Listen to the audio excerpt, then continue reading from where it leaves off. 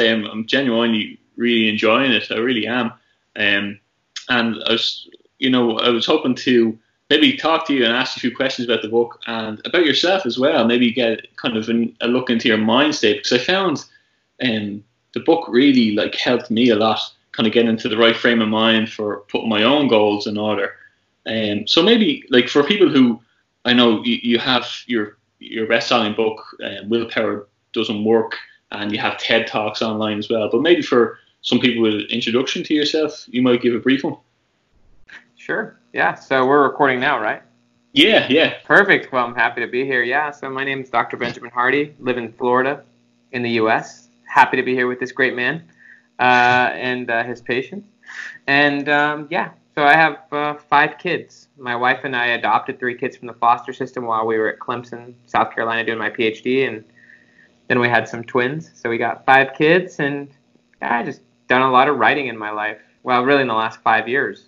Was able to be the top writer at Medium.com for a few years, and then write Willpower Doesn't Work, and now I've written Personality Isn't Permanent, and just excited to talk about that. The big thing that really drives me is just I've gone through a lot of change in my life, and I think that we can all go through a lot of learning and change, and that there's a higher purpose and meaning to this life. And so for me, I don't like when people get stuck, and I think all of us get stuck at different stages. And so all I'm trying to do is help people to move forward in the direction they're trying to go. Yeah, I think that's a great meaning to have, because I was going to ask you why in particular. I know you wrote Willpower Doesn't Work, and but this topic of the personality isn't permanent. I know, you've alluded to in the beginning, where you had this kind of, it's a comical story almost about, the personality online tests, and reading it, I was like, oh my God, I can't believe people take so much stock in them things. But I do get it, because I could see people used to post them the whole time and really take these things seriously. But is that why you decided that this topic would be a great one to go at, because you came at this one from a few different angles? So what does this book mean to you, or why did you pick this specific topic? It wasn't because of the personality tests, to be honest with you. That was not necessarily my big intention, although I've never really believed in personality tests, never cared about them. Yeah. I got a PhD in psychology, and part of what we studied when we were studying that was that tests like Myers-Briggs and all the famous ones, they're totally junk science. They're just not real. They're basically like horoscopes. And so I thought that was interesting, but that wasn't really why I wrote the book. I was trying to think about, there was a quote maybe a year and a half ago in my mind, and that was, "The measure of intelligence is the ability to change." I thought that was an Einstein quote, but it's just about how, the way to measure intelligence is how much you can change. There's another quote from a British philosopher. His name's Alain de Botton, and he has a quote that, "If you're not embarrassed by who you were 12 months ago, you didn't learn enough." Yeah. And so there's just some good quotes on my mind, and I was just trying to think about what would be a good next book. And then I read the book called The Body Keeps the Score. I don't know if you've ever heard of that book. No. The Body Keeps the Score is the #1 book in the world on trauma. It's a crazy book. But there was 2 ideas in that book that really struck me. One was that trauma leads people to having a frozen personality. So basically what it means is that when you have a traumatic experience, your personality gets frozen and stuck in the past. Mm-hmm.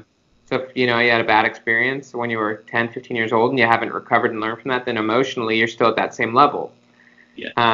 And then the other big idea that came from that book that ultimately led me to saying, okay, I need to write a book on personality, is that he talked a lot about how trauma leads people to having a lack of imagination. They just become really black and white in their thinking, really this is just how things are, this is who I am. Whereas imagination and mental and emotional flexibility is how you become someone new. And so I was like, okay, I want to write a book about, how to get out of bad patterns, how to increase your imagination and your mental flexibility and psychological flexibility, and how to be able to become the person you want to be, and explain why personality is the way it is. And so that was kind of what led me to it. Yeah, because there is, like, people do tend to get stuck in a lot of bad habits, don't they? And it's really based on their past trauma and things like that.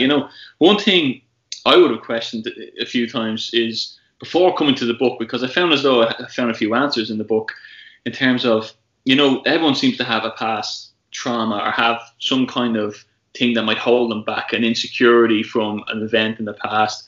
And a lot of times we think maybe we can bury that and just forget about it and just carry on. And, I think, though, the literature suggests that these things catch up to you. Or like you say, you freeze. It's like that if it happened to you as a kid, that part of your personality is always that kid, some percentage of it. And when it can manifest itself later in life, maybe, and kind of catch up with you as well. So I do know when you're saying, you bring a lot of concepts of your previous self and your future self, and having that conversation between the two and imagining, what that conversation would be like.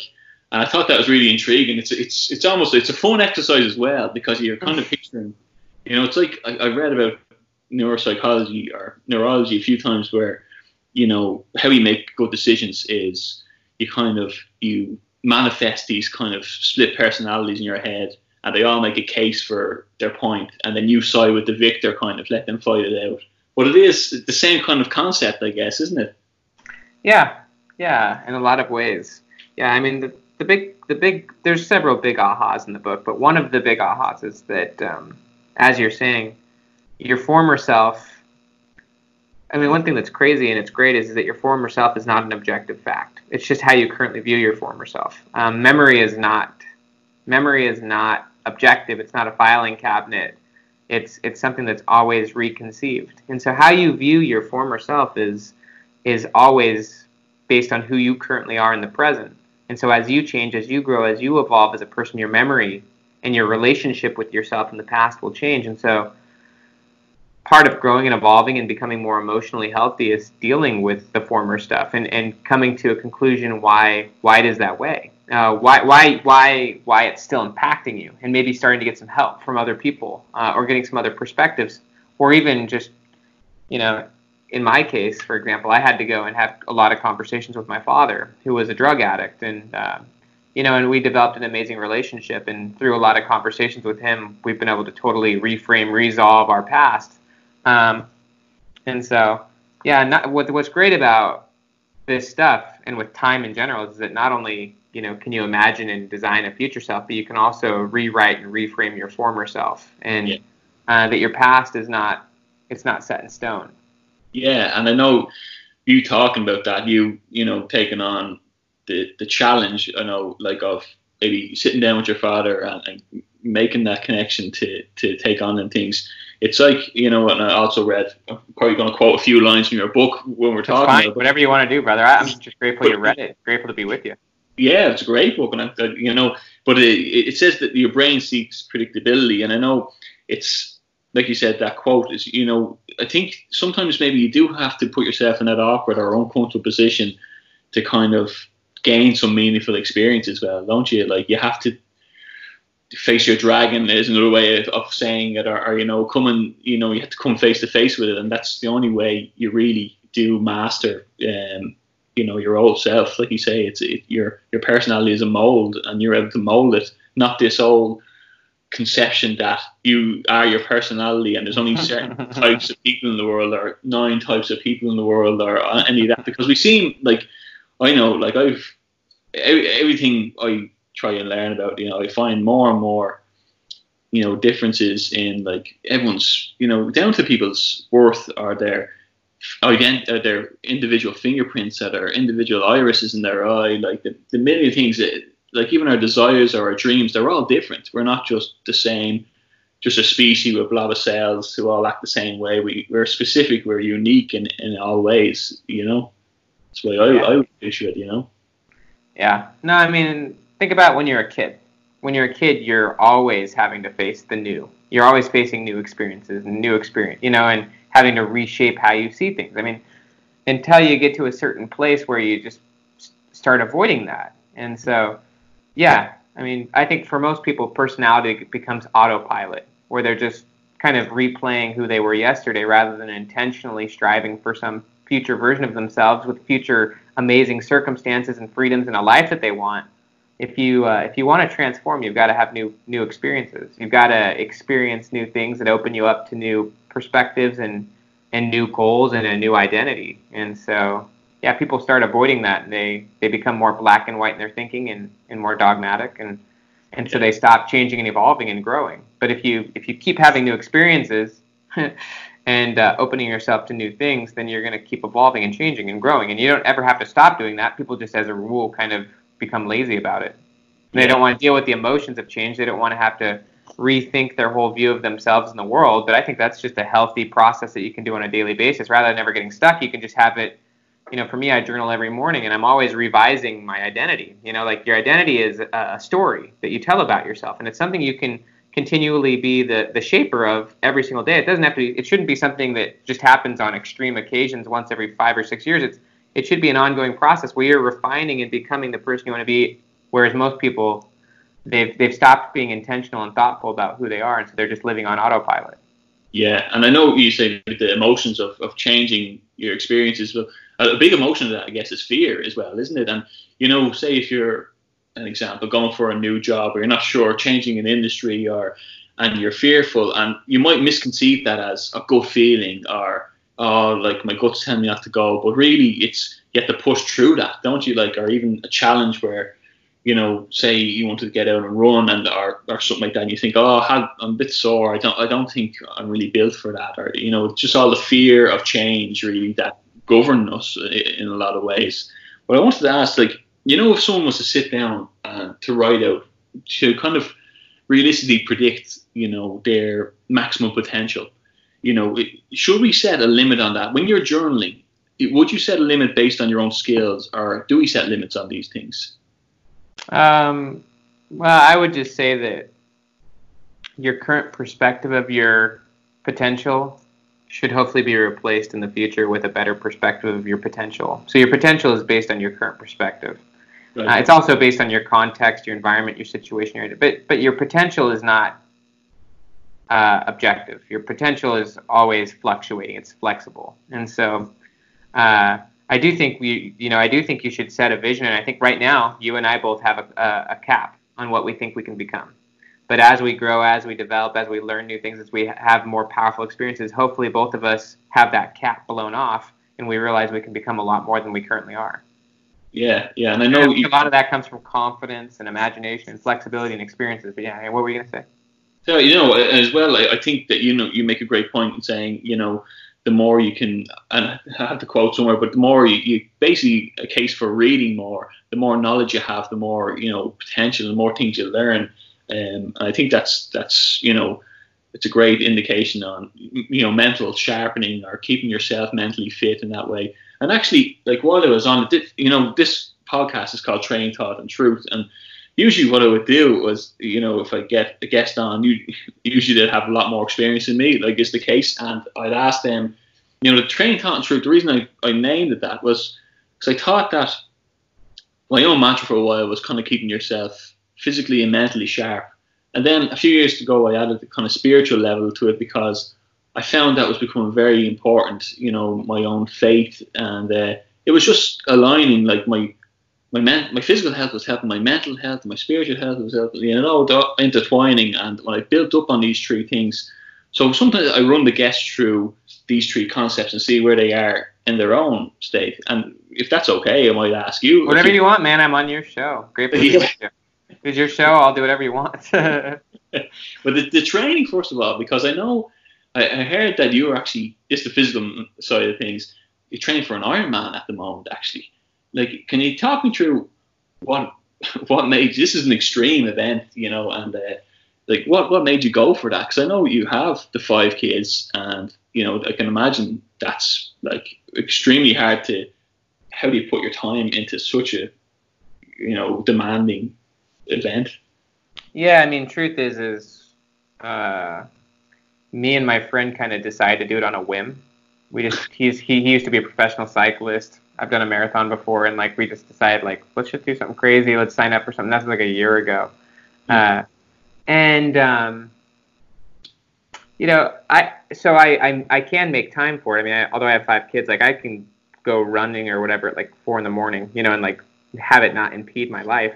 But given the constraints of my 5 kids in my life, and that I have much higher priorities than this Ironman, like I'm not gonna train at the level I would if I didn't have 5 kids. You know, it drops on my priority list. But for me, it's a fun way to, you know, for so many years I've been doing weightlifting, you know, and I love weightlifting and I love high intensity training. But this is just a shift. It's novel. That again, a novelty is key. It's just something new and fresh, and it builds different muscles in my brain and my body. So, to me, it's just a great way to just train myself in a new and kind of gamified way. Yeah, and I know, like I was just saying, last year I was doing a lot of weights, and I wasn't really going anywhere else. And I started running. Funny enough, like I started running and started doing a bit more cycling and hill running and stuff like that. I found that the different exercises really does help. This is why I tie in the mental and physical. You know, it just, you know, you clear your thoughts. You know, you just put things together better. You know, you're obviously breathing in more oxidized air, and they say that pumps more oxidized blood to your organs and keeps you fresher, and you sleep better. All these kind of things. But also, I found the diet, changing my diet, helped an awful lot. Would you have like a routine in terms of a morning exercise routine and a specific diet you would stick to? I'd be interested in your diet, but I'm actually going through a total reshaping of mine. I've got you know, my diet's never been totally bad, but it's never been optimal. And last week I got totally sick, like a stomach flu. And right now I'm totally just water fasting because I'm going to need to really make sure my diet's just laser sharp because I'm wanting to have longevity and stuff. But, you know, try to avoid things like wheat, you know, and like dairy and like sugar and, you know, refined sugar and stuff. That's just obviously bad. But, you know, I'm still trying to figure out my diet, to be honest with you. I want to have a really clean, powerful diet. I drink a ton of water. I probably drink a gallon or 2 a day. Exercise daily. So, what's your diet? Yeah, well, like I tell you what. See, I kind of, and I wanted to talk to you about this because it alludes to a lot of your stories in your book. You know, I thought I was dieting and exercising well last year. I work in an office, and I kind of was, you know, just kind of keeping myself active. I was tipping away 4 times, kind of going to the gym and things like that a week. But I did find that I had a crash for a big event. Oh, wow.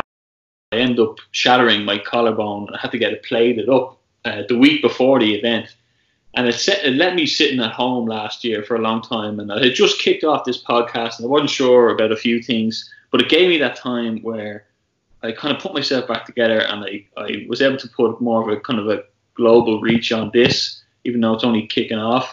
And I looked at putting the bike in the shed and getting into running. And a few friends of mine, one friend's in the army, he's a personal trainer in the army, he's a corporal. And he says to me that, look, I'm going to do this intermittent fasting. And I said, it sounds a bit extreme. I don't know. I've seen a few Joe Rogan things on it. I've seen a few TED Talks on it, funny enough. And I said, I'll give it a go because I had the Train Talk True podcast that I could at least do a few diets and put them out there and tell people the honest results of what I was getting, you know, whether it was good or bad. So a couple of things of what I did do. I did the vegan diet for a month. I did a few bits like that. I started running.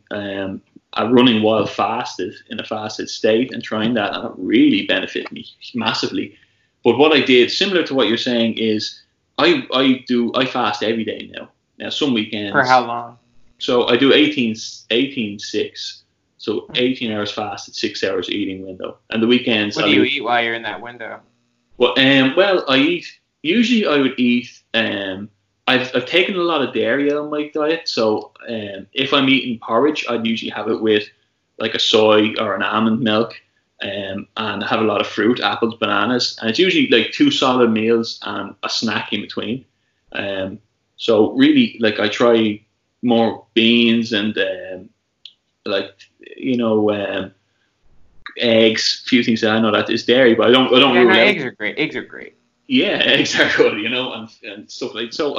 I found I'm good enough with that. I'm not mad strict on what I eat, but I do watch my intake in milk and cheese and things like that, and meat. I used to have meat every day, twice a day, and all my meals had to be the main thing. And I don't really need it anymore. I have it if it's there, but I don't need to have it with me. And I find myself way lighter running, and I dropped like three or 4 stone, but kept my muscle mass while doing it, and I'm sleeping way better. And I posted stuff online saying, look, to be honest with you, this is really honestly all I found. And I went from barely able to run 3 kilometers to I did a half marathon, this week gone, and that was only in the space of 4 months. So I found it really helped me an awful lot. How was your time on your half marathon? How'd you do? It's funny because I also do a strength and conditioning course in college, and I did this VO2 max testing. They put the respirator on, they make you run, and how much oxygen you can break down on a cellular level in your body. And they said to me, what you do to increase that is go and run, but only run up to 60% of your heart rate, your max heart rate. He said, so it's going to be slow. So your max heart rate is 220 minus your age, so mine's 188. So I have to run only up to 152 heart rate and keep an eye on it. And it's like a triangle. He says, the wider you build the bottom of the fitness, the higher up the peak. And so I've been going out and running slowly, thinking, your body wants to go faster. But I did a race this weekend after doing that for 2 weeks, and I got my personal best 5 and 10K, and it's really dramatically helped me. That my awesome. aim. Yeah, so like I do think that's great. Like, but I still can't imagine doing an Ironman. I can imagine it now a little bit more and more, but haven't done it yet. So it's still way out of my league, man. It's above my current self. Yeah, that's for sure. Well, I was reading something quite interesting. That IQ, they say your IQ can diminish. There's no way to increase your IQ scientifically on a method, but exercise keeps your IQ maintains it to a larger degree because you're pumping oxygenated blood to the brain. And I thought that was an interesting fact, I picked up along the way. I thought it was great. Yeah, IQ is one thing, intelligence is another. I think there's way different ways to explain intelligence, whether it's emotional intelligence, cognitive ability. I think that intelligence can change, as you learn new things, develop new models. I think you can become a more intelligent person. Mm-hmm. Yeah. So I prefer intelligence over IQ. Yeah, that's very true. And in terms of that, getting into the mental health side of things, I know, how many books would you say you go through, or how do you keep your mind sharp? Would you listen to many audio books? Would you? I know you've been doing an awful lot of studying, getting your doctorate in the last few years. Yeah, I listen to audiobooks and write in my journal, and my kids keep my mind sharp. Just my life keeps my mind sharp. My goals keep my mind sharp. Writing keeps my mind sharp. My collaborations do. But I read books. Books really do help me out. And I love listening. I listen to probably a book or two a week. Would you? Yeah. Go on walks and listen to books. And would you say you would release an audio version of this book? Oh, yeah, of course. Yeah, this book will definitely have an audio book. It's got to. Yeah, because I think that's a revolution there with the audiobooks, isn't it? That's how people obviously don't have the time for reading and sitting down to read, but like I commute 2 hours a day, and that's how I get all my reading done is the audiobook, and even walking, like you said, or going for a run, and that kind of leads on to as well. Like, what do you think? When you personally, what would motivate you in terms of, I talk about truth a lot. The training thought, that's the mental and physical. The truth in terms of, it's like what keeps people motivated. What's their truth in terms? What keeps them going in life? Mine personally is like my faith. It's built a lot, and just living for my kids and things like that. But what would it be to you that keeps you progressing forward? Yeah, I think my faith is a huge aspect of it as well. And just, I'm a big believer that truth can be found in many places, whether it's science, whether it's religion, whether it's philosophy, and so, I do love truth and having a sense of purpose and having a sense of faith and, God and purpose. So yeah, I definitely, believe in truth, believe we can find and be transformed through truth, and that our job is to find and live truth. Yeah. And because I do know, reading part of your book where you said, at age 20, you were a community college dropout, playing video games, no job, sleeping on your cousin's couch. And then you go to say you wanted to go become a missionary. And, it kind of took me off guard. I was kind of like, wow, I didn't see that line coming almost, And then, I wanted to see, because what made you go down that way? I know was your family always faith orientated? Not always, no. I mean, I grew up, with faith and in religion and stuff like that. And then when my parents got divorced, they both went separate ways, and we didn't really have any faith in our lives. And I felt a huge thing missing. I personally get a lot of joy out of having a connection with God and kind of having a sense that my life has purpose, meaning, connection, direction.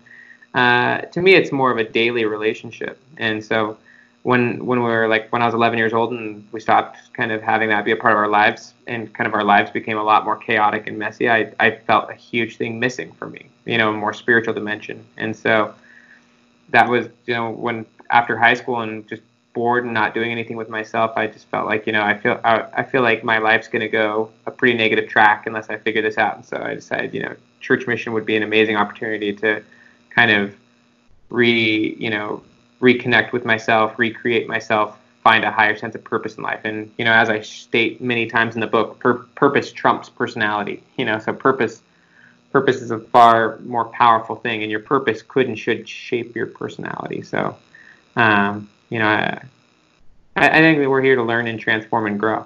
So. Yeah. And what would you say, like, in a lot of ways, that like I've said, that was the missing link, I think, with, the mental and the physical for me. Do you think there's, like, I've added that in, and some people have said to me, why did you add that in? This is not a fitness podcast. I said, no, it's a wellness podcast, maybe more overall. I'm still trying to figure exactly. It's hard to nail down sometimes. Exactly. And it will keep evolving for you. I mean, what the opening quote of my book is a painting is never finished. It only ends in interesting places. Yeah. So your podcast is never finished. It's just going to keep evolving and changing.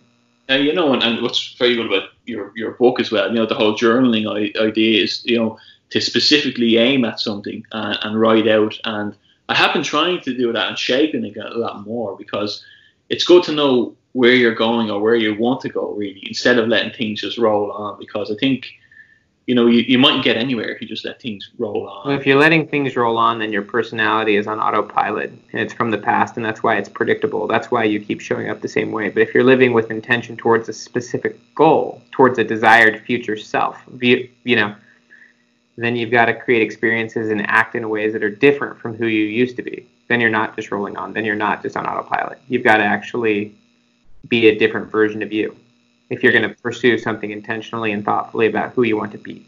So that's a better way to live, because then your life ends up becoming more purposeful and thoughtful, rather than just, you keep showing up the same way you always have. And, so I mean, I think it's a lot more powerful to create the life you want, which we all have the power and capability to do.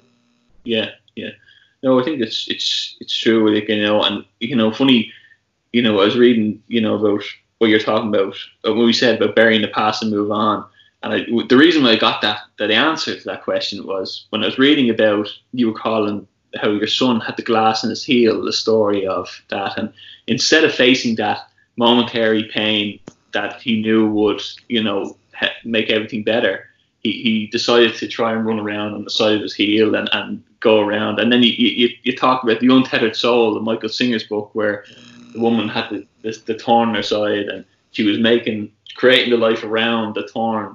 And I just thought it was the perfect metaphor for what that is. People trying to bury their past, and they're trying to stay away from that part that they're fearful of. And I thought that was when it kind of clicked for me, and that is the perfect metaphor of what that is. It's the perfect metaphor for how most people's personality is. Most people's personality is, the avoidance of their thorns, or their avoidance of the glass in their feet, and they're kind of walking around with a limp, rather than just pulling it out and deciding where they want to go. They're just awkwardly dealing with the problems of their past or the situations they're in, and just saying, well, I guess this is what I've got.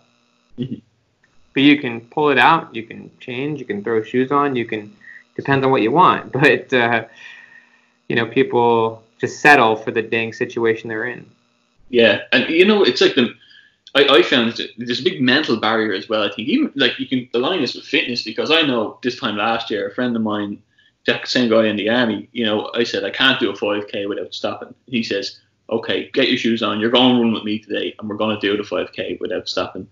And of course I whinged through it, and when we got to the end of it, I did it. But then the next day I did it by myself, and it was like a broken mental barrier. And it's funny, you got help with someone else. Yeah, well, even he'd helped me, but it's like because I pushed through it, then I realized my body could do it, and it was like all along my mind was holding me back. And it's true of all of us. Yeah, it's so funny how these things are linked, aren't they? Like your mind can make your body further, but really it's you, sometimes when you separate it almost, you just keep going. You can just run on.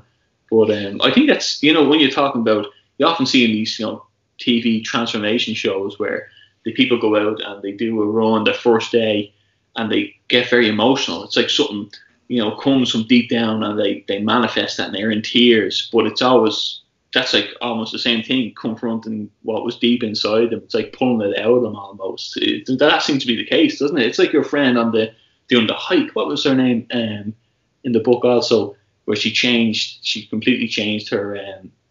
She was a successful businesswoman who now helps. Oh, yeah, Vanessa O'Brien. Yeah, I think extreme physical challenges can really open you up emotionally.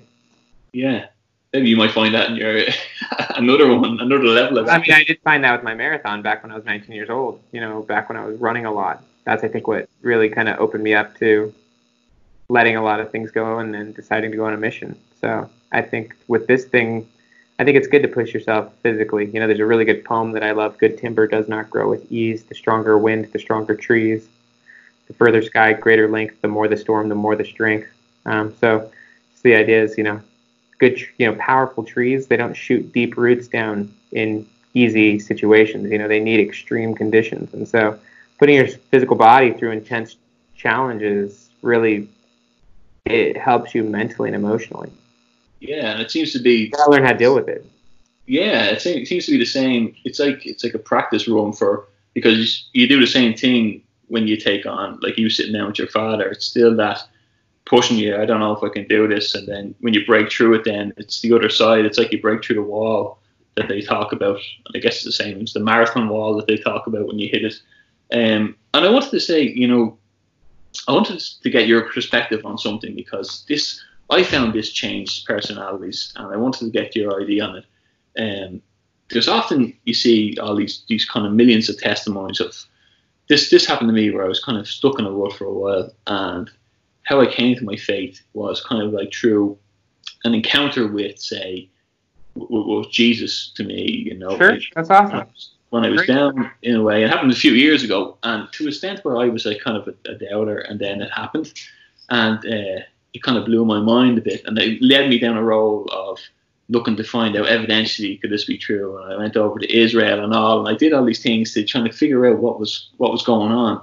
And but it just gave me such. The more I learned, the more I got into it, and the more appreciative of life I was, and the more humble I was, the less I cared about material things. And then I felt as though, I want to do something like this podcast that could help people either on the physical, mental, or spiritual side of things, and get great guests on who can maybe people might relate to them and pull them out of that. But the more I read about people's testimonies on these things, the more I hear about that whole transformation mentality wise. Can you kind of put this is your field. Can you tell me what you think is going on there? Is that just a mental thing, or is there something more at play there? No, I think that spiritual conversion is a huge way that people change their personality. I think that they change their identity, they change their purpose, they change their goals. One of the things I talk about in the book is that your identity is based on your goals. Your identity is based on your purpose and what you're pursuing. And so when you go through a spiritual conversion, first off, it kind of it often reframes your past. It often allows you to just have your past be redeemed, and you can just let go of all of the mistakes you made, or just the former experiences, and you can just kind of say, I've got this, or whatever. But it also it changes your future. It changes who you aspire to be. It changes what you desire to do, and so that changes how you view yourself. So your identity changes, and your behavior changes, and your goals change. And so I think that all of those things change your personality. So I think spiritual conversion is one of the places where you see extreme personality change the most. Yeah, because I would say it was extreme personality change. I think like the anger I would have had would have went away, and resentment or any of them kind of feelings, Did you ever go through that kind of situation in terms of faith where you were kind of let down and kind of renewed, or did you always hold a consistently strong faith? Because you're a Mormon, isn't that right? Mm-hmm. So, yeah, I wouldn't say I've always had a consistently strong faith, but I would say that I've always believed in God, Christ, etc., and that it was always there, even though for a long period of time it was kind of buried. And so I've always kind of felt that sense and that desire, but like everything else, like your muscles, just because you want to have a healthy body doesn't mean you're going to be healthy unless you start going to the gym. Yeah. So I started exercising that faith, started drawing closer to God, started trying to actually, study and learn things like the gospel and other good books. And those things increased my faith, my vision, my knowledge, and my relationship with God. And so those are things I'm continuing to fuel every day. And I think that faith is huge. I think that just as much as knowledge and expertise in a subject, faith is a powerful source for achievement, and also just for living well and for having meaning and purpose in life. So I think faith is essential. I think faith is key. Faith really it allows you to turn your skills or your knowledge or your goals into something powerful. That's good. I'm glad to hear you say that, because usually it's me saying that and the other person like, I think so. But I do think that it is, like, it does give you that self-worth, doesn't it? In the likes of, everyone has a spark of divinity in them. People who feel bad about themselves, I feel like they're not worth improving, that whole faith can give them really a purpose, or give them more meaning in their life. You need purpose and meaning and hope in life. You have to have something to hope for, believe in. We all believe in something, but yeah, I think it gives life a lot more meaning and purpose and substance and perspective. Yeah, and there's a lot of just good feelings you end up having. Yeah. And do you think that's why, your gratitude journaling, why it's so important? Yeah. Yeah, I think gratitude journaling, or just journaling in general, is good. But yeah, getting perspective and recognizing, that you have an enormous amount is very helpful for seeing the world in a positive and in a specific way. Yeah. When I was reading your book, I realized that by the reach page 30, I was kind of jotting down on my phone notes and like statements from the book that I really liked, and I was pulling out that I could come back to. Then I kind of realized that, I had pages and pages of stuff. I had half the book was on my phone. Then I was like, maybe this is like a book where it's not obviously like a novel. It's like how a lot of people read the Bible, in terms of they highlight certain key, passages that really stand out to them, and then they go back over it. Would you agree that's a good way of reading the book? I think it's the way I read it. Yeah, I tried to write this book so that it was very valuable. This book took over a year longer to write than my last book. So I refined and refined and refined, and I believe that there are thousands of lines in that book that are very useful, that will stick out to you at different times in your life based on what you're dealing with. And so, yeah, I'm not saying it's the Bible, but I think, I wrote this book and we chiseled the heck out of it, and we held it to an incredibly high standard. And I think it's going to sell millions of copies, to be fully honest with you. But to what you're saying, we really, tried to make every line count. Yeah. And at least, one great thing is, like, by the end of each section, you have this summary, or you have these questions that are thrown back at you, and it's kind of like, where are you going? What would your future self say to you now? And it's kind of like, you don't just go on to the next page. You have to kind of pause that and say, it's like a thinking exercise mode almost. And that's where your journaling... It's a different way of learning, Yeah, and that's where your journaling could come in from the book. That's where I picked it up from, because, what you write in the morning, when you write down them key questions at the end of each section, and you meditate on that for a little while, and you you get answers. It's funny where we get these answers from. Sometimes they're always inside, your mind, but it's just unlocking them almost. I did an awful lot of running because there's inferences to the subconscious as well in this book, and it led me back into delving into that again, because I get blown away every time I look up a fact on the subconscious. Apparently we only use 5% of our memory capacity, and like the subconscious holds all the rest. It's already there. There's some fascinating stuff about the brain that you can unlock, isn't there? It's crazy. 100%. Yeah. Memory, the brain, the body. It's all just amazing. Yeah. What goals do you think are fundamental to, like, why are the goals so fundamental to your identity? I was going to ask, because, your goals, I know we were saying about striving for that future self and building at who it is. Could people not just, I know a lot of people just sit back at the end of the day, they're tired from work, throw on the TV, forget about where they're going, they're just going through the motions of life. But, why are the goals so fundamental to your identity? Well, I mean, with these people who we're talking about who just throw their stuff on the couch, let's be honest, they have goals. Everyone has goals. Their goal in that case is, it could be to pay rent, it could be just to get through the day, but they have goals, even if it's just to watch TV or relax or to lay down. We all have goals.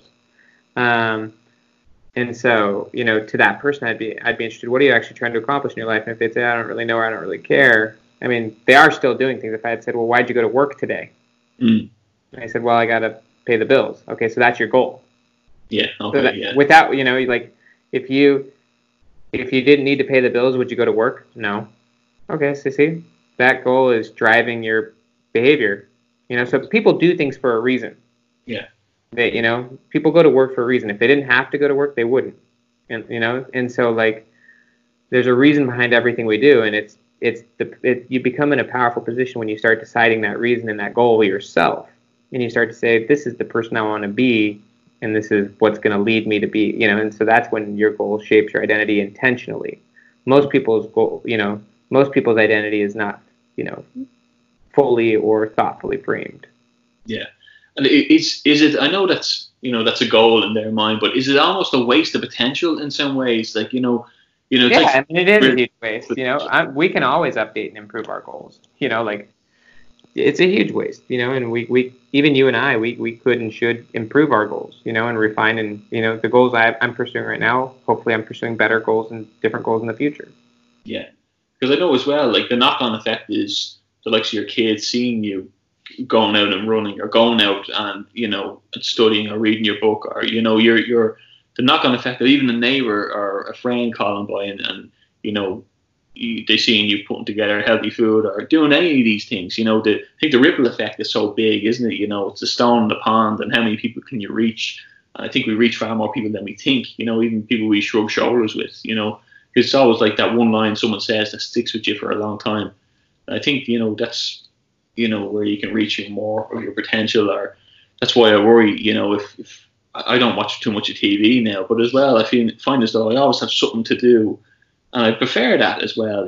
Like, there's always, personally, I know that's a personal opinion or a personal choice, but I don't want to waste the potential, because sitting down too long on the couch and watching TV doesn't make a great healthy body either, and a healthy body doesn't make a great healthy mind. I think, in my way, that's the way I would construe it. And maybe it's wrong, but maybe it's just the way. I think it's all connected. I think you're right. I think it's all connected. Yeah, seems that way, and it's a lot like your environment and what you set up for yourself as well. And I know you talk a bit about the environment and setting up your environment and having the right people around you. Can you explain how much the environment impacts your personality and effective ways of kind of redesigning that environment, or how you go about that? Yeah, I mean, environment is huge, man, and your environment totally shapes your identity and your personality. I mean, that's one of the big things that is shaping who you are: your peer group, your friends, your culture. I mean, so when you change those things, you're going to change a little bit. And if you are intentional about who you want to become, then you become intentional about the environments you put yourself in. So there's a quote from Zig Ziglar, and he said, your input shapes your outlook, and your outlook shapes your output. So your input is, like, let's just say it's the information that comes in, but your input is everything. It could be the food coming in, the information coming in. Everything comes in. you absorb and metabolize, and it becomes who you are, your mindset, your goals, your philosophies. And so, there's a ton of research that talks about how your peer group determines like your success in school, work, your income, your desire to become an entrepreneur, your spirituality, your quality of your marriage. I mean, so, people are big, but also just environment in general. The things you expose yourself to, the information, the media. There's so much stuff out there that's essentially toxic that you don't think has an impact, but it actually does. Yeah, and sometimes I think we're a bit too distracted as well in life as well. Like sometimes that's why I think running sometimes. Like usually I run with headphones, but I did a 10K race yesterday and I didn't bring headphones. It was a race. And I found the benefit of not having that noise or that distraction. Even though I do know music is scientifically proven to help you go a bit further. But sometimes it's nice getting outdoors, getting in the air and being away from them distractions of the radio noise or the social media side of things. And I think that's a massive thing. We're too distracted as a culture these days. Would you agree with that? We're addicted to the distraction. Totally. Way addicted. Yeah. It's too, I know, I heard you saying before, obviously we do it for a reason. We look up online things to distract ourselves from the mundaneness of work, and there is reasons why we do all these things. We don't just do it on autopilot, like you say, And it's funny you talk about Zig Ziglar's comments, because I seen your TED Talk where you're talking about your friend Tom, who's, losing the weight. It's not my friend Tom. It was a story of Zig Ziglar. That was Zig Ziglar's friend Tom. I said Zig Ziglar tells this story. Right. Okay. And story. Yeah, it's a great story. Where he goes out and he puts himself in that. It's like an extension. A lot of it coincides with the book you've written as well. Where he went out and he bought clothes for his future self. He was buying the suits. Yeah, he was making investments in his future identity. Yeah. And he became his future self. I mean, I love the story. It's brilliant. Yeah, and it does sum up like what it really should be doing, isn't it? That's the future self and who you should be, and you should be. Yeah, I mean, buy clothes that your future self would wear. Buy nicer suits. Buy tighter fit clothing that as a more fit person would wear. Yeah. It's like buying the pair of jeans one size too small, isn't it? It's like that's the goal. Well, and then wear them and look like a fool in them until you don't. Yeah, no, it's very true. Yeah, I wanted to see though. Are you planning on doing a few more TED Talks with the launch of the book? Yeah. I mean, maybe not with the launch, but I'll do TEDs in the future. Yeah, they're great in a way. I think they're really high regard in that way. If you were to say anything to someone who was stumbling across this, chat where they were kind of stuck in the rut of, say like where you're saying your cousin's couch, kind of stuck, not knowing what direction. A lot of people. At least in some way you always had a goal. You want to do that church mission in certain ways, but some people are very lost. They're kind of going through a job they don't like. They're not sure if they can get into the fitness side of things. They've let themselves what they think maybe go a bit too far. What would be the core message that this book would bring to them? Yeah. The future can be different and should be different from the past, that the past does not dictate your future, and that you become who you choose to be, and that you can make different choices now than you've made in the past, and that your future should determine who you are, not your past, and that the past doesn't have to be a repeating pattern. And also that over time, as you learn and develop and grow as a person, your view of the past is going to change. And so let the past be what it is, but the past is going to change, and let the future be the dictator of who you are, not your past. So, I mean, we all, there's a good quote from the movie Vanilla Sky, but the quote is, every passing minute is another opportunity to change, Yeah. And it's just like but what you have to do then is you got to set a new and a better goal. You got to decide something, and then you got to start working towards that, even if you start failing towards it, and start using your goal as the dictator. I think the big problem is that most people, their goals are based on their current self, their current personality, or their past, rather than having their personality be based on their goals. So, yes. Just choose who you want to be and strive to become that person, and be consistent with your future, not your past. And if you do that, you're going to have a lot of ups and downs. You're going to feel kind of like a fraud, or you're going to feel like a loser. You're going to fail, but that's what's going to make life a lot more meaningful to you. So there is no rock, there's no time when you can't keep going. So, there is always an opportunity to turn around. Yeah, that's great, because it is the fear of failure, isn't it, that stops us all kind of even trying to set out and reach for that aim. Look, I really appreciate you coming on and talking to me about your book, and I really appreciate, I have to say I love the book. I genuinely do, because I don't get a lot of time to read very many books, especially, but it's one thing that we keep going back to, and what I've picked up from it is setting my own goals personally, and the journaling side of things, which I think is great, and I will be recommending it. And it's personality isn't permanent, and thank you, man. I've loved being on this show. It's been amazing, man. Well, I really appreciate that. Thanks very much. I really appreciate it. And I hope that we might cross paths in the future again. I wish you all the best. I hope we do as well. Yeah, I wish you all the best with success with the book and the future and everything. Have a beautiful day, brother. Yeah, thanks very much. I got to bounce, so I'm sorry I got to leave a little early, but thank you for this time, and yeah, let's catch up again. Yeah, it's great. No, I appreciate it. Thanks very much. Thanks, Ben. Hey, buddy.